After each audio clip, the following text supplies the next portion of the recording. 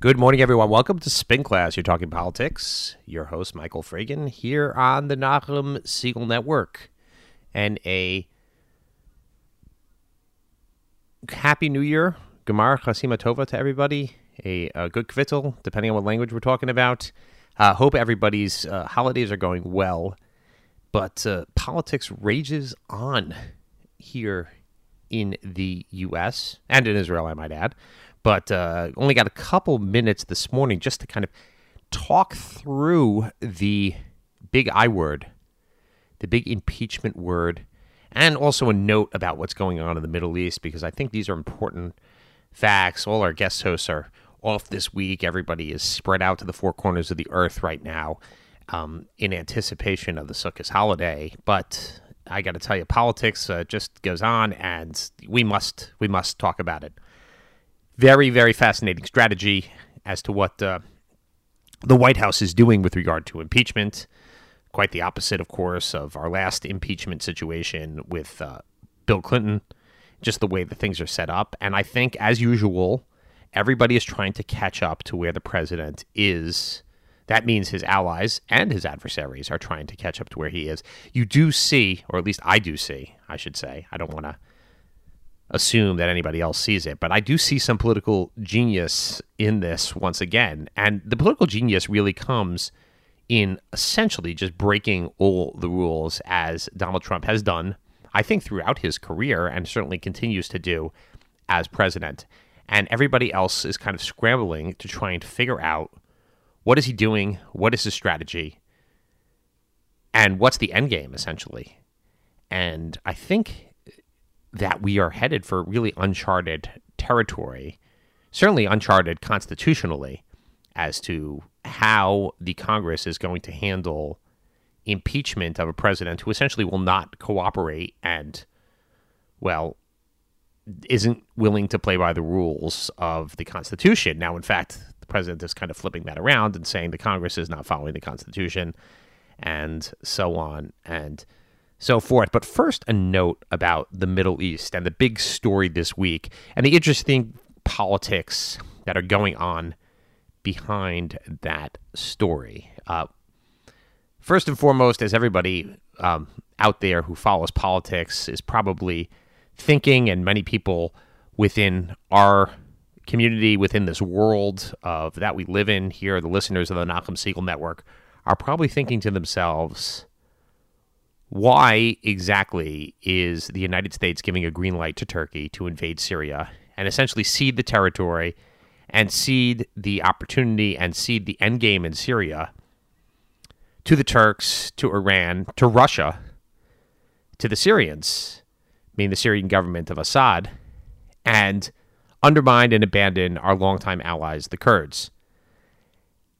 So this is actually so fascinating, and I think we see to a certain degree how things have changed with regard to this administration since the departure of John Bolton in a number of ways, and I don't think this would have happened on Bolton's watch. And perhaps we'll hear from him, perhaps we won't on this issue. Maybe we're going to hear from Jim Mattis, although it doesn't seem like he's keen on commenting with regard to goings-on, even though he resigned essentially over the last time the president had said that he was going to withdraw U.S. troops from Syria, and that was when he resigned from as Secretary of Defense. We see that some people do have red lines, but I want to put a couple things together because these are a little bit alarming. Number one, I don't know what the president's ultimate goal here is. I know the endless war idea that seems to plays very well in certain Republican circles and plays well in Democratic circles. The idea of endless war out there, that our troops have been out there for too long. We've won the fight with ISIS. It's time to move on. Well, in a sense, this is exactly the type of conflict and exactly the type of war that the United States should be wanting to prosecute. A very light footprint, special forces out there advising our allies. Enough of a presence that people like the Turks are not going to attack our allies. And it gives us strategic leverage in whatever happens in Syria. It's not essentially an endless war. It's not like Afghanistan and Iraq, where our troops are in harm's way and are being attacked and are in active, what they call kinetic conflict. That's not what's going on in Syria. And it's been successful. And that footprint has actually been very successful.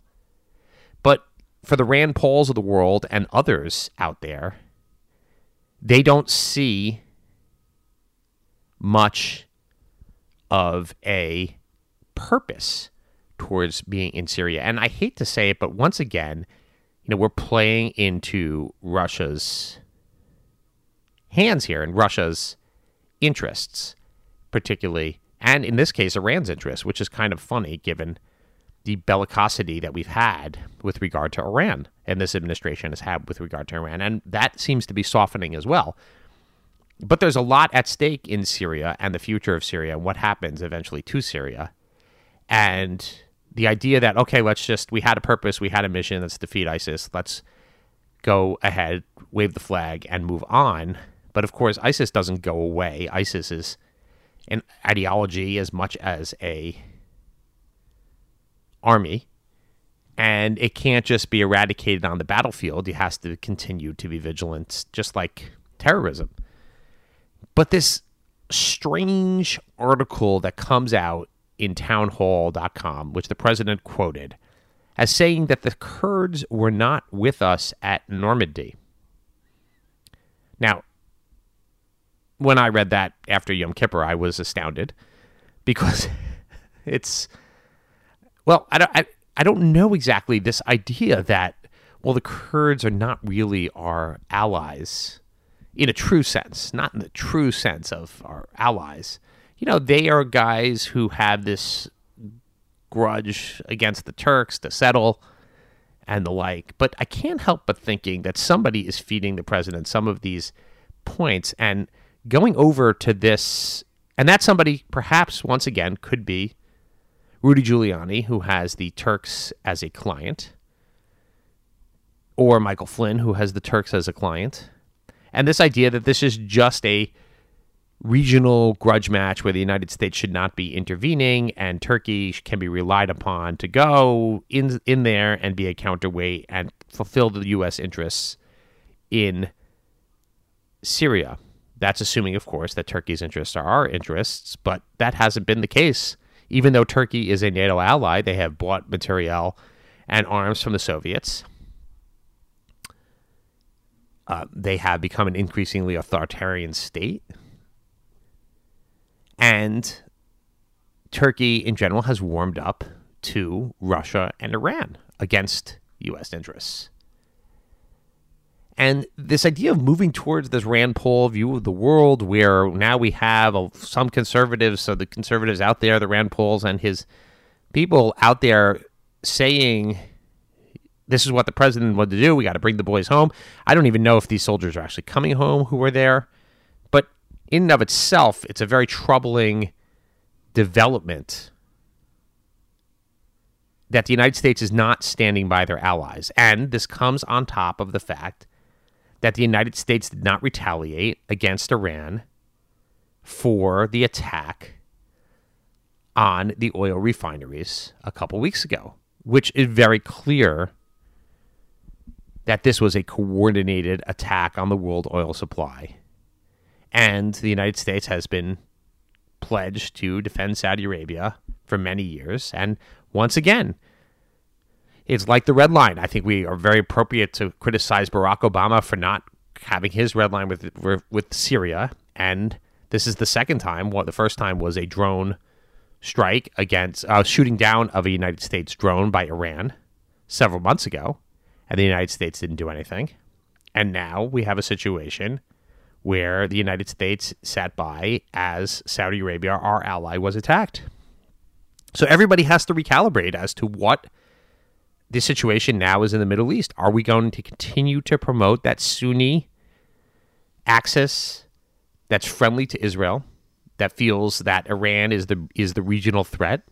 Or are we going to allow rapprochement between Shia and Sunni with the balance of power headed towards Iran and all that entails, and probably may, unfortunately, necessitate some Israeli reaction in the near future. These are troubling signs that we have, and I think it's a general a lack of coherent policy that we've seen, particularly with regard to the turnover of national security staff, national security advisors, and just the general distrust that you see from the White House with regard to the advice that he gets from inside. The president seems to favor outside advisors and people who talk to him, or the Fox News and the conservative websites and media, over the people inside. I don't know how you would come to quote this townhall.com article about the Kurds not being in Normandy. It really... And look, I appreciate a lot of the things the president has done in the Middle East. In fact, I applaud a lot of the things that the president has done in the Middle East. I think that they've been fantastic and generally positive. This is not one of them. This is very troubling. And it just seems so simplistic to turn around. I mean, there are a lot of nations who were not with us in Normandy. Saudi Arabia wasn't there with us either. Kuwait wasn't there with us either. The Emirates weren't there with us either. There are a lot of people, Egypt, Israel. I mean, who knows? Who's next? Which nation that wasn't with us in Normandy is now next for kind of abandonment as a U.S. ally? And does the United States actually stand by its commitments? This has been an issue. This has been an issue before, when the president refused to say whether he would come to the defense of a NATO ally, like, say, with the Baltic states or Montenegro or some of these other ones were attacked or invaded, and he seemed to be unsure. So that's point number one, and something we definitely need to sit up and think about. Now, of course, that can change very quickly. The president said that he had certain red lines here, that if Turkey crossed them, he would obliterate their economy. We'll have to see if that happens. But all this is coming against the backdrop of impeachment and what's going on. And I have to say, despite the brazenness of it, I think it's quite clever what the White House has essentially done here. They've decided they will not cooperate with the impeachment inquiry. They call it illegitimate. And they say that they're not giving the opportunity to present their side. Now, remember, impeachment is essentially like an indictment. It's like a grand jury. And in the grand jury process in the United States, there's not the great amount of due process. The prosecutor presents their side. There is no defense side that comes in there. Might be a flawed system, but that's essentially how it is. The trial itself happens in the Senate. So the House isn't really required to present the other side. They're required to present their side. And it's not clear that they actually need a vote. And I don't even understand why you'd want to put Republicans in the situation to have a vote on impeachment, to vote, because we don't seem to know what the facts are. We don't seem to know. They're not allowing hearings. They're not allowing witnesses. The president isn't allowing them to appear. Now, if the information itself is so damning, then I think that don't let it get out there. And I think what's going on right now is a situation where the support for impeachment, even in a Fox News poll that was released this morning, more than 50% people support impeachment and removal, which is actually a steadily climbing number. But if the president makes this about an illegitimate process, that the articles of impeachment are entirely about obstruction of justice, and there are no hearings that go along with these issues of quid pro quo and misuse of power and abuse and et cetera, and we don't actually get into the substantive issues, just like the Mueller report, obstruction of justice itself doesn't sell. It doesn't play. And I don't think it played with most people out there. Now, this could be different. We could actually have to air some of these. I mean, Mueller was a closed report, and he followed the letter of the law and he followed the book. And I think that's where a lot of expectations fell short. But this idea here that the problem is that the White House is essentially, and the president is essentially daring the Democrats to impeach him, but he can't possibly want to be impeached. There are only 3 impeached presidents out there. So I think we're kind of wavering out there. I'm sorry, there are 2.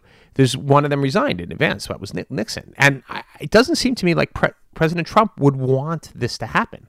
But he's basically daring the Congress to do it, as he's done many times with his brinksmanship, and it's generally worked out for him. both before he was president and as president.